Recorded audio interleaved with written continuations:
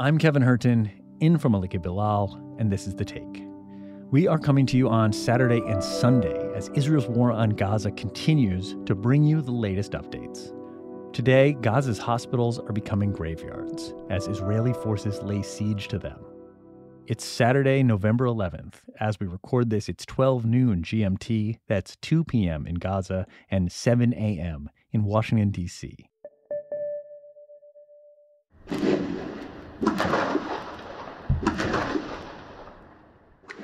Palestinians reported that Israeli forces had laid siege to at least 4 hospitals in Gaza City as fighting there continued on Saturday morning, threatening tens of thousands who have taken refuge in medical facilities. Gaza City, in northern Gaza, remains largely cut off from the rest of the Gaza Strip by Israeli troops. As we speak, the remaining medical team members are doing their best to lend a helping hand to all those patients and victims struggling against death.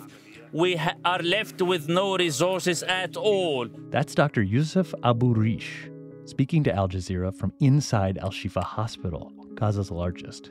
We ran out of power, we ran out of medical supplies, and we cannot do anything to help those in the hospital. Snipers are stationed all over the place, in addition to the drones that target and kill any moving person. A few minutes ago, one of the engineering teams was hit in the neck by a sniper, and he got paralyzed, and he is now about to die.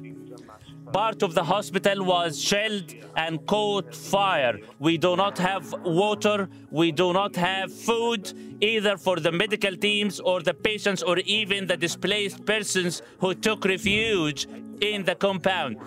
A number of families from the displaced civilians risked their lives and tried to leave the gate, but they were targeted. Now they are lying dead a few meters away from the outer gate of the hospital. We cannot even reach them to rescue them.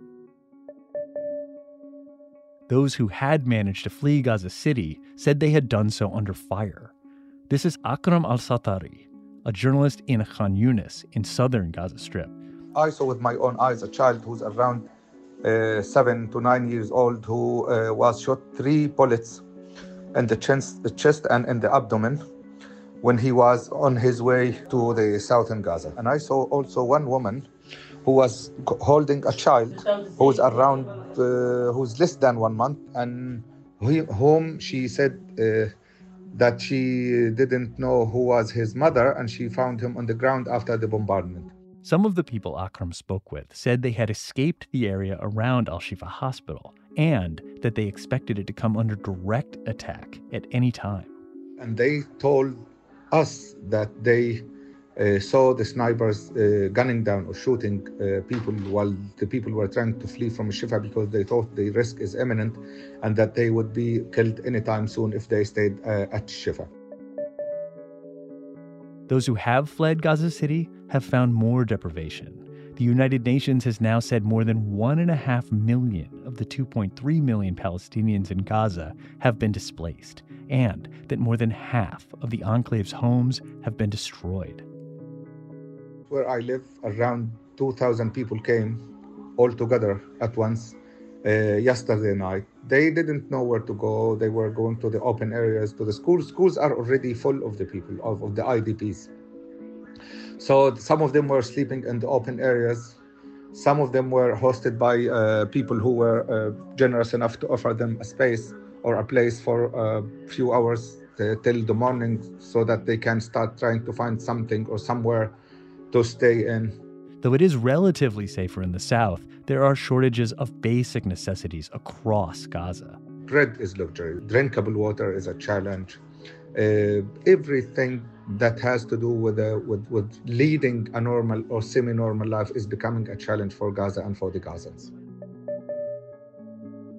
As of Saturday morning, the Israeli military has killed more than 11,000 Palestinians since October 7th. On Friday, French President Emmanuel Macron added his voice to those of other world leaders who are calling for a ceasefire. And day after day, what we saw is a permanent bombing of civilians in Gaza. I think this is the only solution we have, this ceasefire. Because it's impossible to explain we want to fight against terrorism by killing innocent people. And that's The Take for Saturday, November 11th. Please join us again here tomorrow. This episode was produced and mixed by David Enders with me, Kevin Hurton, in for Malik Bilal, with Sonia Bagat, Amy Walters, Khalid Sultan, Sari Al-Khalili, Miranda Lynn, Ashish Malhotra, Faranisa Campana, Zainab Badr, and Chloe K. Lee. Alex Roldan is our sound designer, Alex Locke is The Take's executive producer, and Nay Alvarez is Al Jazeera's head of audio.